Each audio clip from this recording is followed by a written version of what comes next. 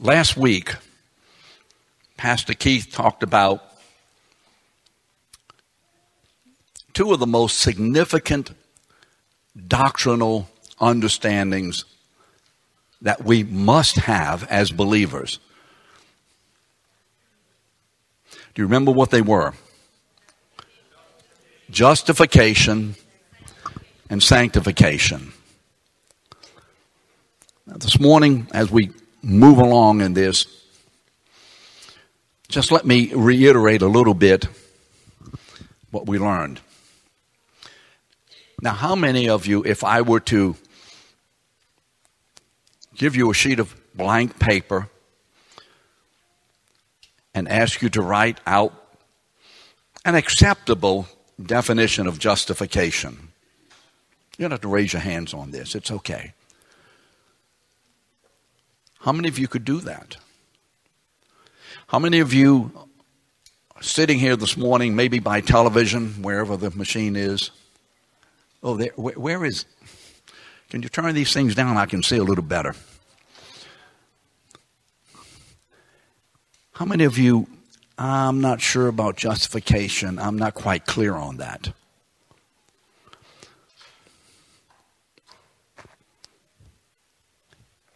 How many of you want in a marriage, in a family, to be sure that you are loved and accepted? Amen? How many of you want to make sure you're loved and accepted? In fact, if you're not sure of that, can your relationship and your joy and peace and function in the family be as good as it should be if you're not sure? Are you with me? We need to know what justification is. It is the result of the finished work of Christ. God has declared our standing before his throne as fully accepted as his not guilty of any sin whatsoever and forever people. Can you get that? Do you get that? Justification is a forensic term. It's a legal term.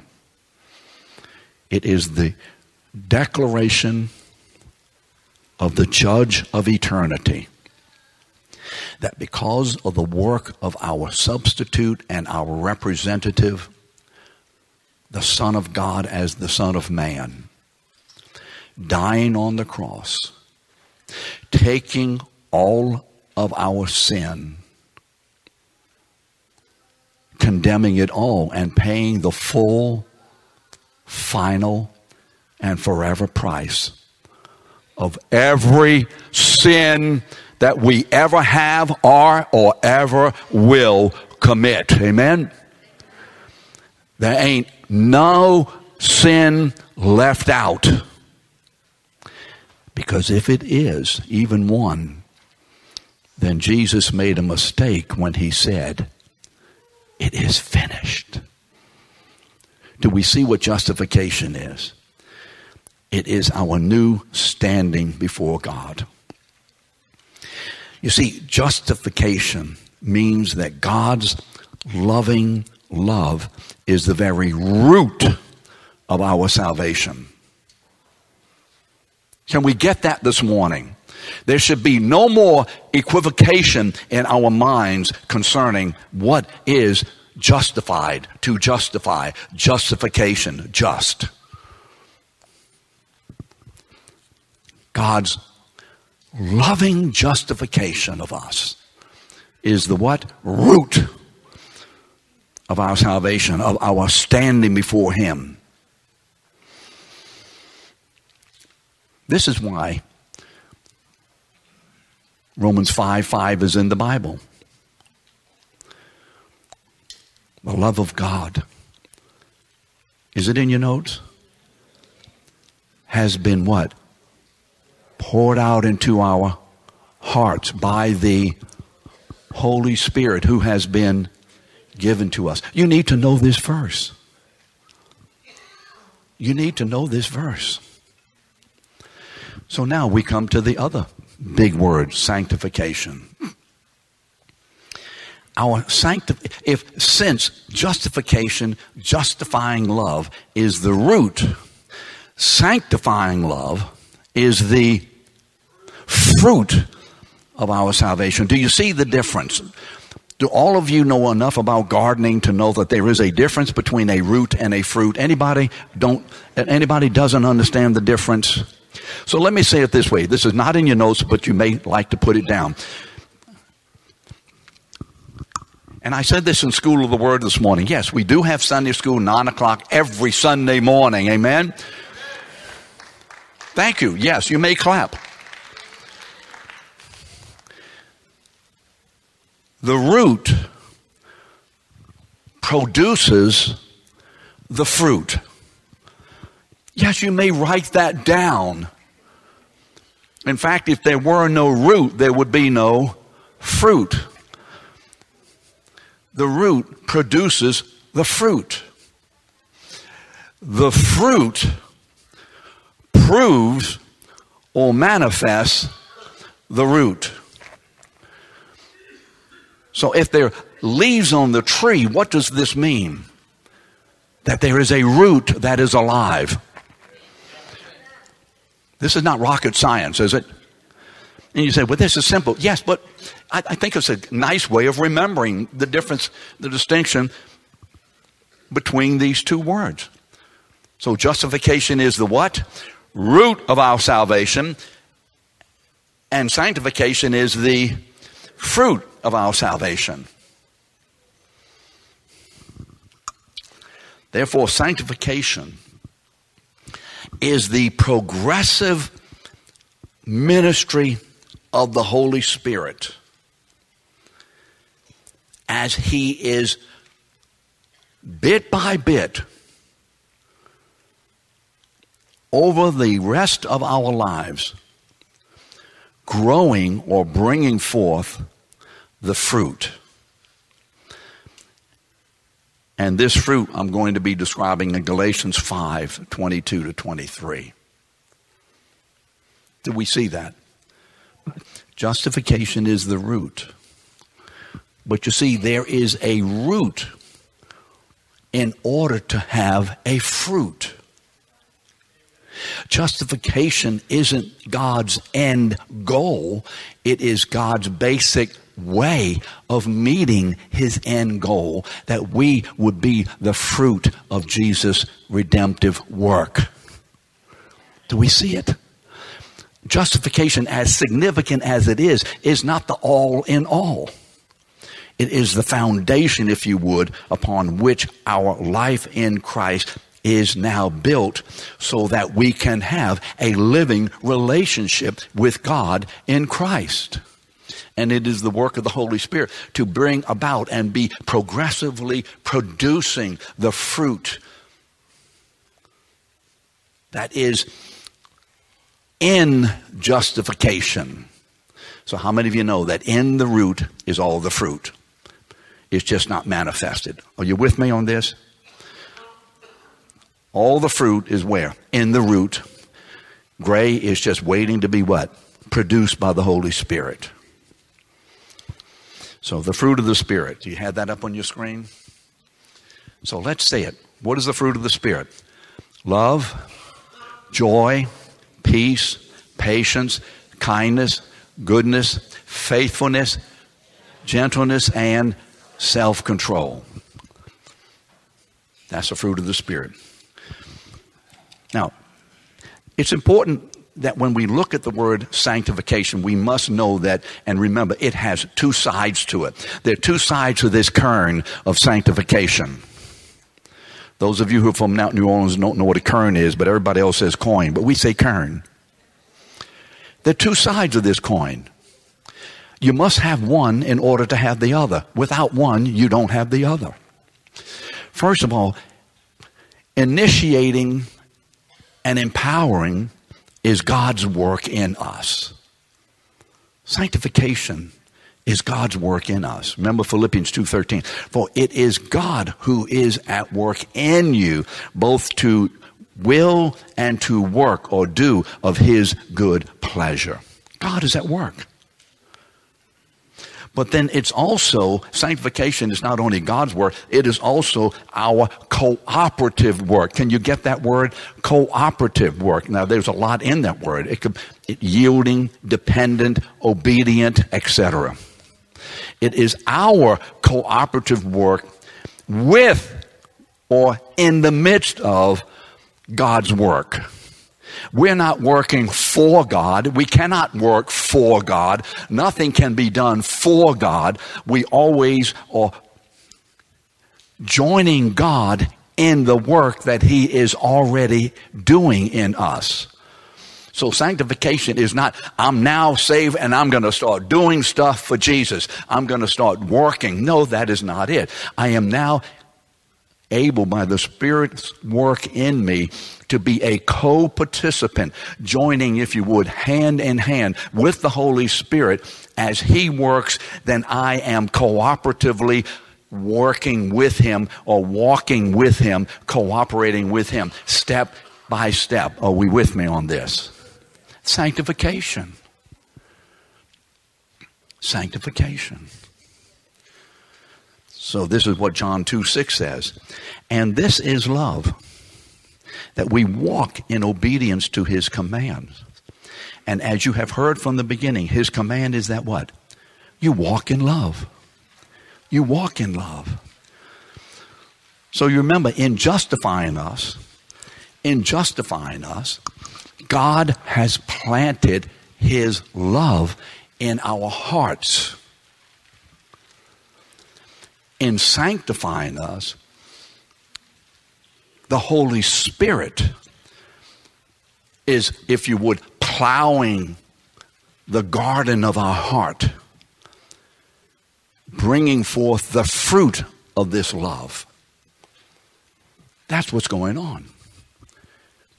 Now, as we continue, is everyone okay with the distinction? These are companions, sanctification, justification, but they are distinct. They are companions. They go together, but they're distinct. Does everyone understand the distinction? Everybody okay with this? All right. Now, this morning, I want to reference John chapter 15, the first 5 verses in generally, where Jesus uses the analogy of gardening to describe this sanctifying ministry of the Holy Spirit. And by the way, make sure you get this. No one is sanctified apart from the ministry of the Holy Spirit. Can I sanctify myself? No. That is all the way. In fact, if you don't have the Spirit, you're not only not justified, you can't be sanctified. Period. Holy Spirit brings all of this to us and makes it all a reality in us. So let's read John 15, 1 through 5. I'm reading from the New American Standard. It may be a little different than yours because I didn't have an ESV. Jesus says, I am the true vine and my Father is the vine dresser. Every branch in me that does not bear what? Fruit. Now, by the way, notice, is this in your notes? Is the word fruit bolded? Then outline or circle the word fruit. What fruit are we talking about? Before we go ahead, what fruit are we talking about? The fruit of the Spirit. That's the fruit. The fruit of God's love. That which has been planted in me when God justified me. For the love of God has been what? Poured out or planted into my heart by the Holy Spirit who has been given to me. I am the vine, true vine, my Father the vine dresser. Every branch in me does not bear fruit. He takes away. And every branch that does bear what? Fruit. He prunes it so that it may bear more fruit. Oh, verse 3. You are already clean because of the word which I have spoken to you. You see, you're justified. You get it? You're justified. But now we're talking about the fruit. Abide in me. Remain in me. Relax in me. Walk in me. Live in me. Submit to me. Be with me all the time. Abide in me and I in you. As the branch cannot bear what? Fruit of itself unless it abides in the vine. So neither can you unless you abide in me. And Jesus abides in us how? By the Holy Spirit who is sanctifying us. I am the vine, you are the branches. He who abides in me and I in him, he bears much what? Fruit. For apart from me, therefore apart from the Holy Spirit presence in here, you can't do no fruit bearing. It can't happen. So let's talk a little bit about walking in love. Walking in love, sanctification, walking along the path of our justification, walking it out. In John 15, as we just read, the Father is the vine dresser. And he gives us the Spirit, Romans 5:5. For what purpose? To prune our hearts. Why? Why does God do that? Why does the Holy Spirit mess with us? Why do some of you ladies and a few of you men, and I think this might be for Nick, why do you mess in all that mud every day? Why? Why do you deal with all that mud, Nick? Why? Tell me. You go ahead and talk in the class. It's okay. Why do you deal with all that mud? Why are you in the mud all day? To produce what? To produce fruit. You're interested in what's in the mud because you want what's in the mud to come out of the mud to the pleasing of the owner of the garden. Unless you just like mud. The Father's a vine dresser who gives us the Holy Spirit. What? To prune our hearts. So Nick Hutchison is pruning people's gardens. Why? So we may bear more of the fruit of the Spirit. For what purpose? For the glory of God. You remember John 15:8? Do you remember what it says? In this, or this way, is my Father glorified. Do you want to know how to glorify God? John 15:8 tells you, in this is my Father glorified, that you bear much fruit. What fruit? The fruit of the Spirit. And so prove or demonstrate or manifest God's glory. So you see, glorifying God is a very practical thing. It's not just something, ooh, God's glory is out there. This is where the glory of God is. That you love God with all your heart, mind, and soul. And that you love your neighbor as yourself. Look around. We are the receptacles of God's glory. And that glory that God has planted in us by the Holy Spirit is being manifested for us and the whole world to see how great our God is on the basis of one issue. Do we love one another as Christ loved us? Can you say amen? You want to see the glory of God? Love one another in Jesus' power. You want to experience the glory of God? Love one another. Are you with me? There's nothing, when I say mystical, in other words, unattainable by this. It's very concrete. It's very practical. This is the glory of God. The love of God in me, for me, through me, among us. So what is pruning? Here's a definition. Do you have it in your notes? I should have brought the notes up here. Pruning is the selective removal. You see, when Nick goes into a garden to create a garden, once you do the big work of getting it all together, the salvation, God, but then you start in a garden and you're dealing with little vines and so on, and little pretty little flowers. You don't go in there with a backhoe, but you go in there with little tools and whatever and selectively work in the garden in a way and in areas that you need to in order to produce what it is that you need to produce. It is the selective material removal of certain branches or of a plant, or includes the targeted removal, selective targeted removal of disease, damage, or non-productive, unstructural parts of a plant or tree. How many of you after Ida had to have some of the branches of the trees removed? Right? What fell on the ground? A lot of times good branches, but a lot of times the old branches that, wow, I wish I'd have trimmed that off. It wouldn't have come through the front window. It is the de-weeding of the soil for the purpose of greater healthy fruit. That's called gardening. Sanctification is the cultivating, pruning ministry of the Spirit in the garden of my heart, as described, for instance, in Romans chapter 12, verses 1 to 2. Let's read that. Paul is saying, after having written all these 11 verses, and especially verses 9, 10, and 11, so difficult, the sovereignty of God and the selectivity of God. And he says, therefore I urge you, brethren, by the mercies of God, to present your bodies a living and holy sacrifice, acceptable to God, which is some may say your reasonable service of worship. Some may say your spiritual service of worship. Now here's the verse that has to do with sanctification specifically. You presented your body. You are the garden of God. You are now, God has created us to be his garden. We are now presented to God the Father by the Lord Jesus, who has purchased us to be the garden of God. Now we've been presented, and we are now cooperating. Remember, God does the work and we cooperate. Therefore, we are God's garden. Now we are presenting ourselves as God's garden. I'm not presenting myself to be God's garden. I am God's garden. Therefore, I can present myself to God to work in my garden. All right? Right.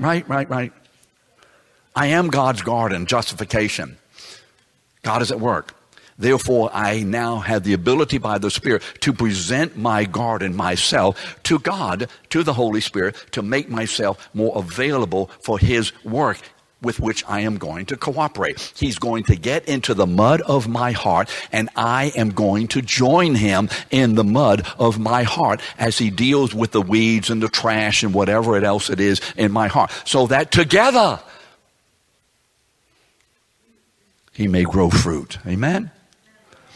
Now, that's okay if it's just me and Jesus. The problem is when my wife has to interfere with this and tells me the issues of weeds in my garden. That's not okay. Oh, you're with me. Come on. How many of you enjoy someone saying something to you that you didn't like, but you knew was true? Come on. Yes, exactly. Thank you. But God sends people like wives and husbands, even mamas and them, and even childrens. He sends friends. He even sends enemies. Enemies. To tell us where the weeds are. But who's sovereign over all of this? The Holy Spirit. And yet we are complaining and fighting off and hitting and grumbling and whatever. And yet it is God's Holy Spirit loving us and producing God's love in us for his glory. God is at work for our benefit, our welfare, and our blessing, and we are slapping him down constantly when we are complaining and grumbling. My wife would tell you, I never complain about anything.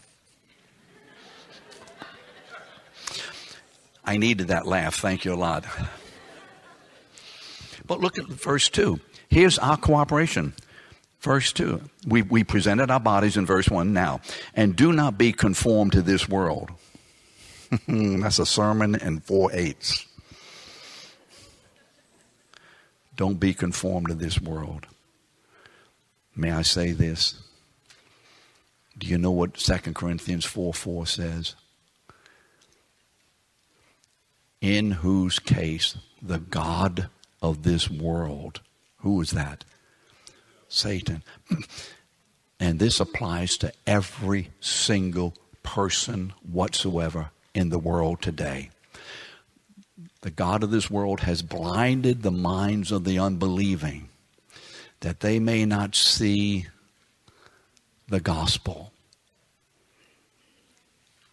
the light of the gospel of the glory of Christ, who is the image of God. You want to know what's wrong with the world? Go back and read 2 Corinthians 4:4 a few times. 1 John 5:19, read that verse. The entire world lies in the authority, the lap of the evil one. We're not supposed to be conformed to what that enemy through the culture is developing to catch our excitement and our enthusiasm and our participation. We're not to be conformed. Don't be caught in that stuff and begin to make it significant in your life. Be careful. He says, don't be conformed, but what? Be transformed by the renewing of your mind, so that you may be able to prove that which is good and acceptable will of God. Did you see the word transformed? So it is, hey, Jonathan, good to see you this morning. It is God's work, the Holy Spirit's work.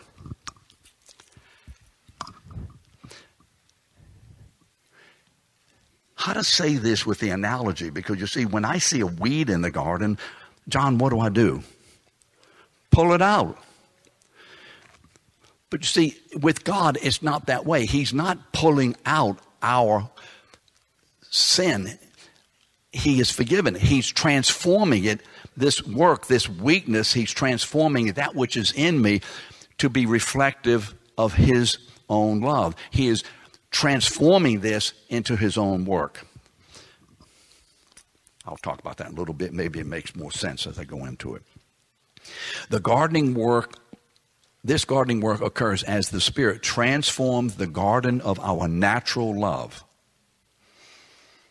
You know what our natural love is. What is the essence of our natural love? Come on, what's the essence of my natural love? What word? Me. I am the essence of my natural love. I am the essence of it. Keith has said many times, the problem we have is when people don't approbate us enough. They don't notice me enough. They're not nice enough to me. Have you noticed that what's wrong in our lives and what we don't like is essentially all about who? Who? Me. Natural love is about me. Divine love is about He, God. This gardening work occurs as the Spirit transforms the garden of my natural love doesn't remove the garden, He transforms the garden into the garden filled with the flowers of God's love as described, for instance, in Galatians 25, 22, and 23. By the way, we did this when we went through 1 Corinthians. There is another list of love. Remember in 1 Corinthians chapter what? 13 verses 4 till 8. You may want to look at those verses too. So let's look at how the fruit of the Spirit is described. Let's go back to Galatians 5, 22 and 23. The Bible says this. The fruit of the Spirit is love. Stop. Love. The word fruit is karpos. It's singular. It doesn't say the fruits of the Spirit. How many of you ladies have a diamond somewhere? You can raise your hand. No one's going to take it. So you have a diamond. Now, when you look at that diamond, what are you looking at? The various what? Say it again. Facets. Do facets make up and reveal and accentuate, etc., the wonderful light and brilliance of the diamond? Do the facets make the diamond look great? The more facets, I don't know, I'm not much of a jeweler, and cutting this and that and the other thing. Every little facet adds to the value, the brilliance, etc., of the diamond. I mean, in a general way, I would suppose that's correct. Are you with me on this? Fruit of the love is the diamond. Love is the diamond. Now, let's look at the verse. The fruit of the Spirit is love. Well, how do I know that God's love is residential in me? Well, the experience of love is what? Say it. You can say it. Joy. Joy unspeakable and full of glory in 1 Peter. That's King James anyway. That's the way we remembered it, learned it rather. When you're saved, what is your experience? Joy. Anybody experience joy in their salvation? Phil, do you still experience the joy of your salvation? Always. So the experience is joy. What is the effect of our salvation? Well, you see that in Romans 5:1. What does Romans 5:1 say? Having been justified by faith, we have peace with God. The effect is the war is over. The conquering, destroying work of Satan and sin in my life is over. My alienation from God is over. He's no longer my enemy. He is now my heavenly Father. I am at peace within myself because I am at peace with God. Correct? The world is looking for peace. That's where peace is. Every other peace is artificial and will go away. The expression of God's love are the next 6 words. God's love is experienced in joy, the effect is peace, and then the expression is what? Patience, kindness, goodness, faithfulness, gentleness, and self-control. So now, why does the apostle begin, and I'm going to correct myself, why does the Holy Spirit give Paul these words this way? Does Paul write it? It's not wrong to say Paul said this, but you also be instructed to make sure you know who is really behind Paul's writings. So why does the Holy Spirit instruct Paul to write it this way? I think this.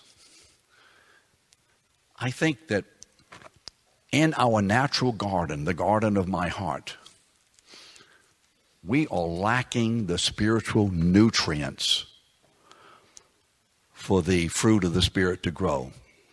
How many of you know what fertilizer is?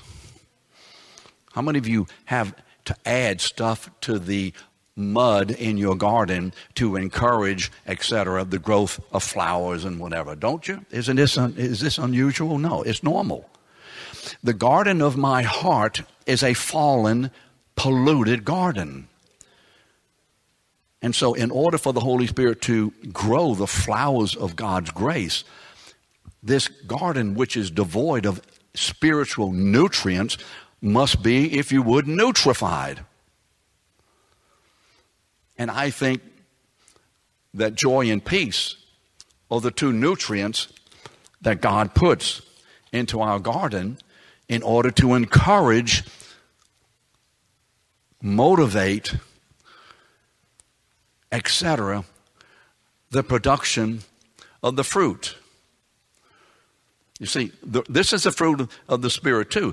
Joy and peace are the fruit of love, but they are fruit, I think, in a nutriating way. Is that a word?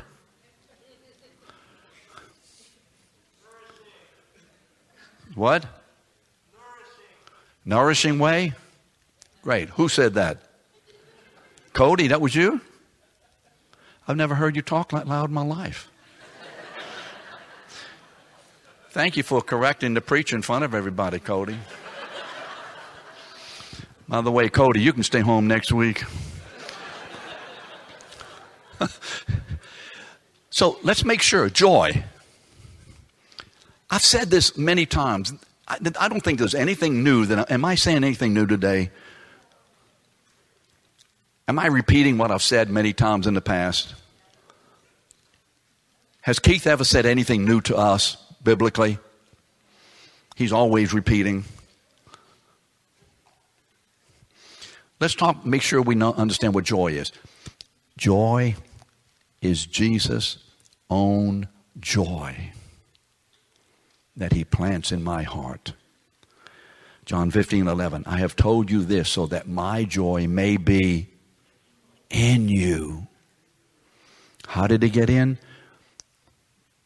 The love of God has been planted into our hearts by the Holy Spirit who's been given to us. Romans 5:5. That my joy may be in you and that your joy may be complete, so that my joy begins to be the activity of his joy in me. So get this. Our joy in love is literally the joy that Jesus has, the joy of the Son of God as he experiences the fellowship of the Father and the Holy Spirit. The joy within God himself, about himself. That's the joy. It is the Father's joy of giving us the gift of his joy in his Son. It is the Father's joy of giving us the gift of the joy of his Son. John 14:27, he says, my joy I give to you. I'm sorry, I've already said that. Okay, peace. I got it. What is peace? Peace is Jesus' own peace that he experiences in the Trinity, the Son of God, in the Trinity, where everything is according to God's purpose, where everything is according to God's satisfaction, where everything is according to God's pleasure, peace. There's no discord, there's no disharmony. Everything is settled, is at rest. That's God's peace.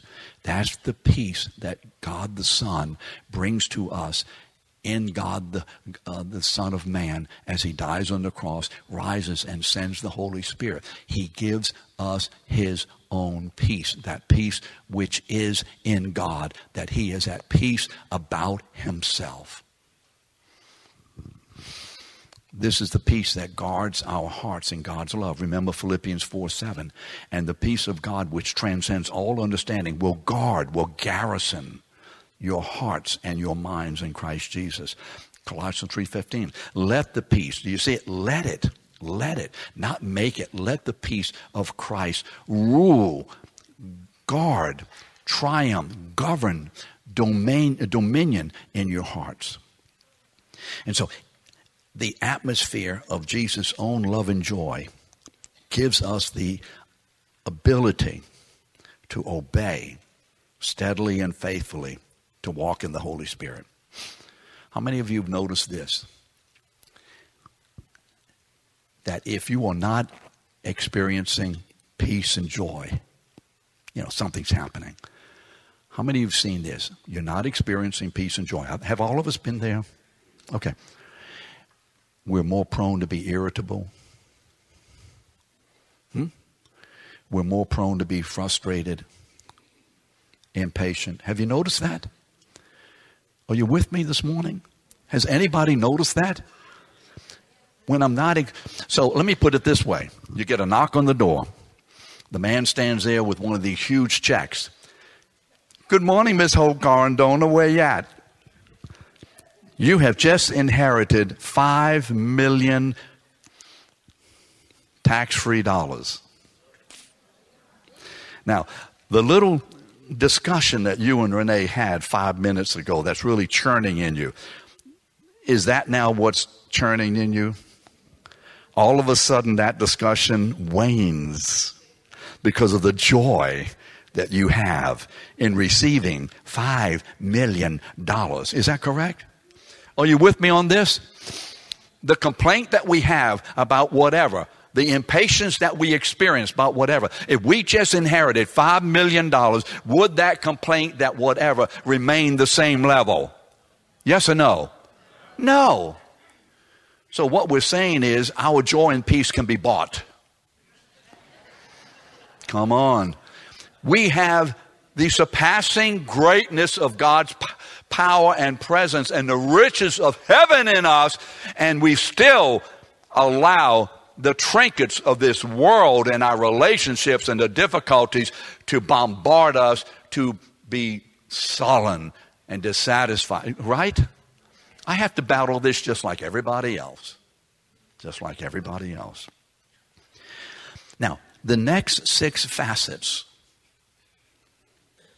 peace, patience, kindness, of the Spirit can be compared to the spiritual tools that God uses to cultivate our garden so that it is transformed into God's garden.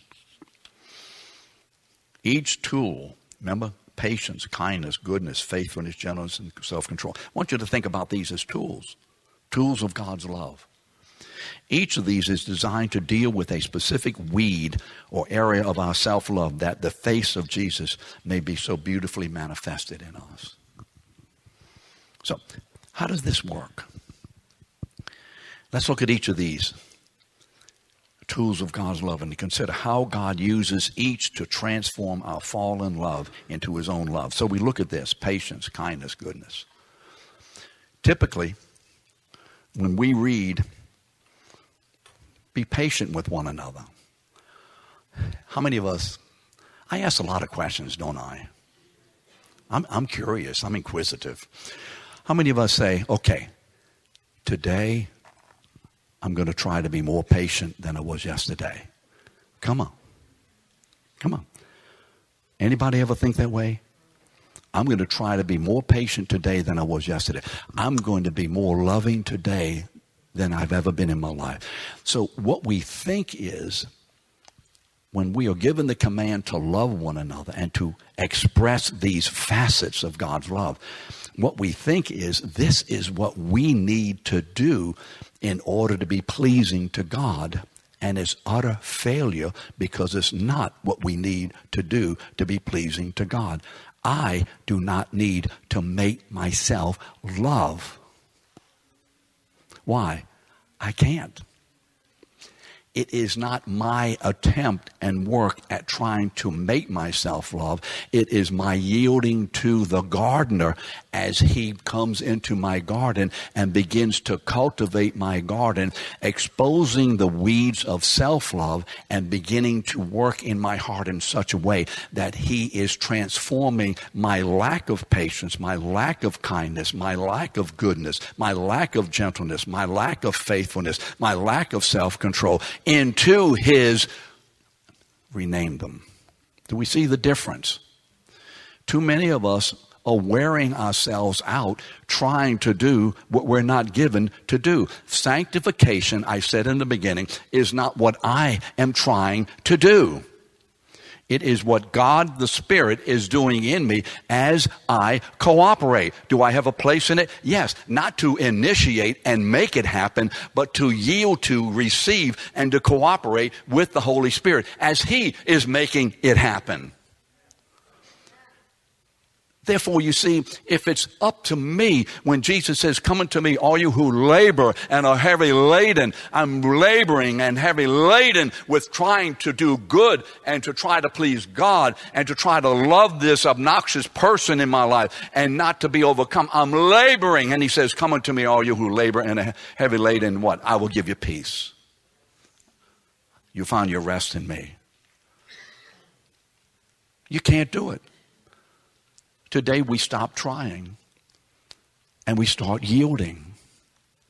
We stop trying and we start presenting ourselves to God as the garden into which we are inviting him practically to transform our weeds into his flowers. So, just a couple of examples.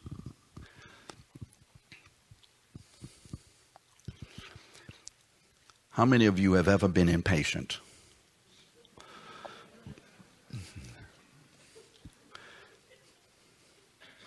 Now, come on, I don't want to wait all day. How many of you have been impatient? Come on.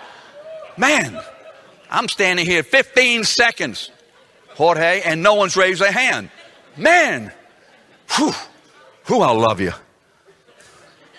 But I'm going to try to be more patient, Gina. I'm going to try. If it kills me, and it will.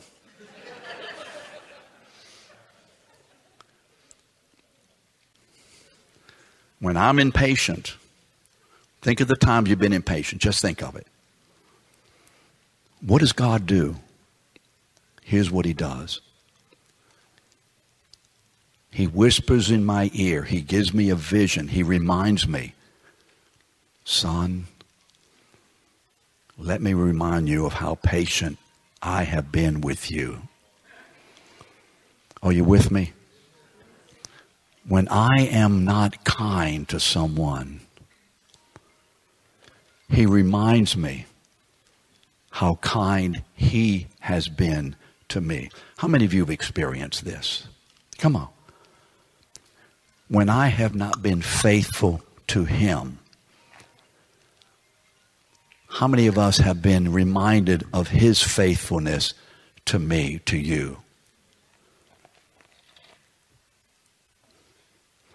When I have not been gentle with another believer, but have criticized and categorized and dismissed another believer, someone who was an equal child of God in the family. How many times has God been gentle to me? How many times? What does Romans 2:4 say? Don't you know that it is the goodness of God that brings forth repentance? You see, this list, and it's just a small list of more, these are the tools that God uses. So when my weed of unkindness grows, my bramble bush of impatience grows in me, when this poison ivy of whatever grows in me, the Holy Spirit doesn't come in with a bulldozer. He comes in as the gentle and loving gardener. And he kneels down into the very mud of my heart and begins to put his hands into the very soil of the corruption that is still there, because we still live in a body of sin. And he very carefully and gently and patiently touches this area with his own kindness, goodness, gentleness. And my lack of those begins over a period of time to begin to be transformed by and into the kindness, goodness, and gentleness and self-control. Do we see that? God speaks to us. He speaks to us. And so, when I am unkind,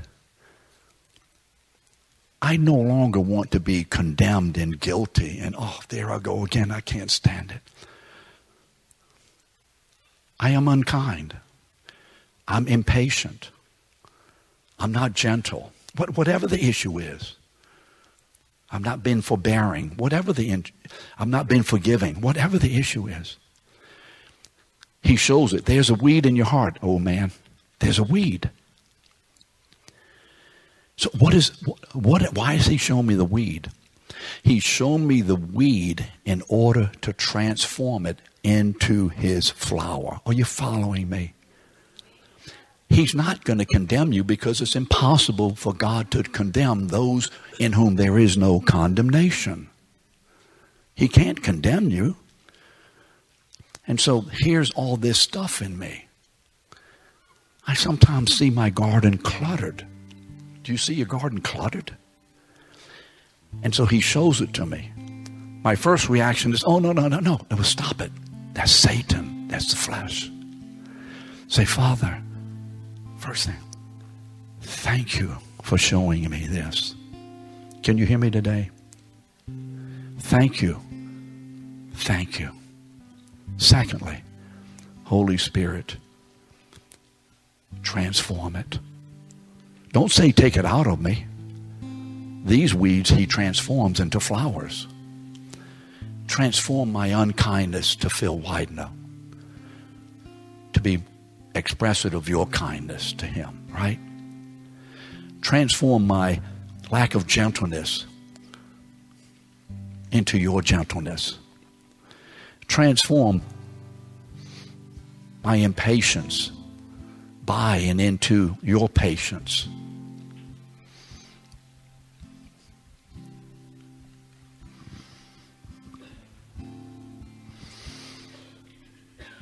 And he will do this if we call upon him, if we ask of him, if we submit to him, if we don't resist, if we rejoice in his presence and in his work in me. You see, in this way, the Holy Spirit is using the tools of his goodness and faithfulness and gentleness and self-control to cultivate God's own love in me, transforming my every area which is the opposite into that which is of or indicative of God's own love. So, why does God do this?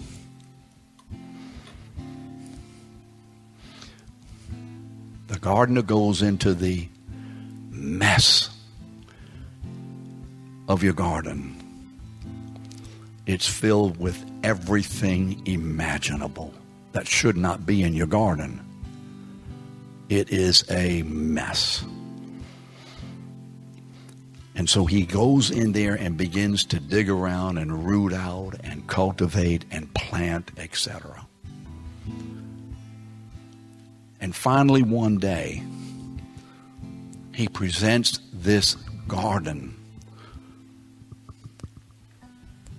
to his father, who has sent him to do the gardening in the Father's name. And so everybody is invited to look at the garden. And there it is, beautiful garden. All the flowers and the shrubs and the trees and the vines and whatever, beautiful. Beautiful garden. But then the gardener takes us up to a high elevation. And we're now looking down on the garden. And what do we see? We see the face of the gardener. As God, the gardener, has transformed our weeds into his flowers. This is why sanctification is such a wonderful and loving work of God. So that we individually and us collectively may be able to be on that day when our God returns triumphant, the Lord Jesus, and takes us home.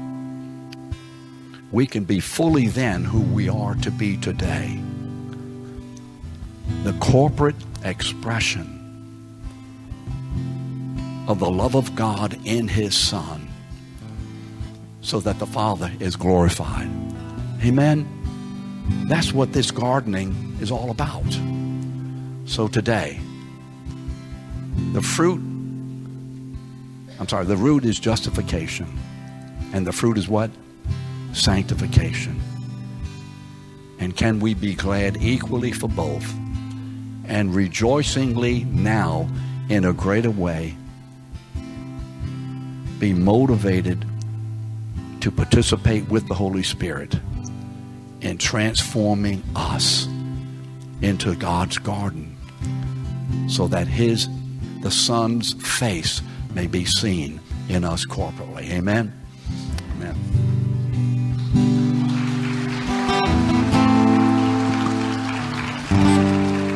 I once was lost in darkest night, yet thought I knew the way. The sin that promised joy and light had led me to the grave. I had no hope that you would own a rebel will do your will. And if you had not loved me first, I would refuse you still.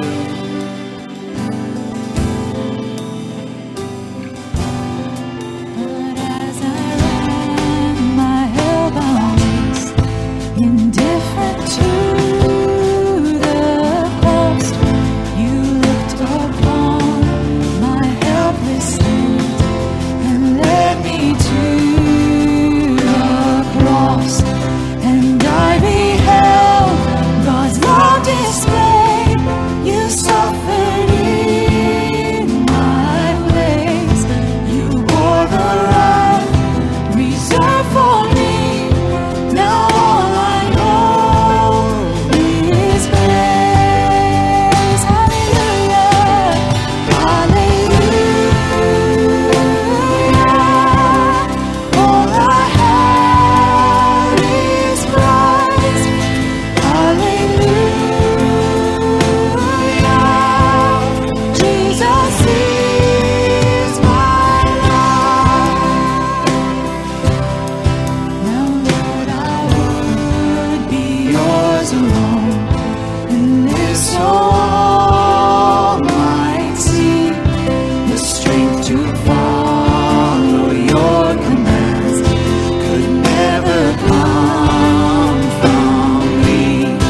Oh, Father, use my ransom life in any way you choose, and let my song forever be my only boast in you.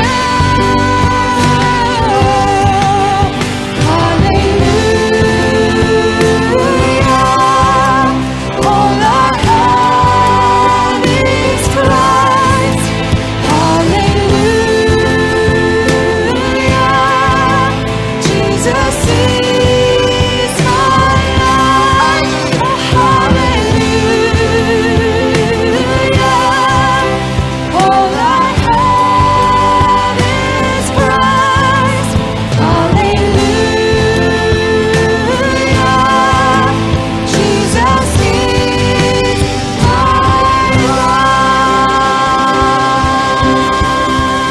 Hallelujah. Hallelujah. Glory, Lord. Thank you for a glorious day worshiping your name, your Son, Lord. Bless us this week as we go forth to proclaim the truth, to live lives that proclaim daily your love and your ever cultivating garden. In Jesus' name, amen. Have a great week, guys.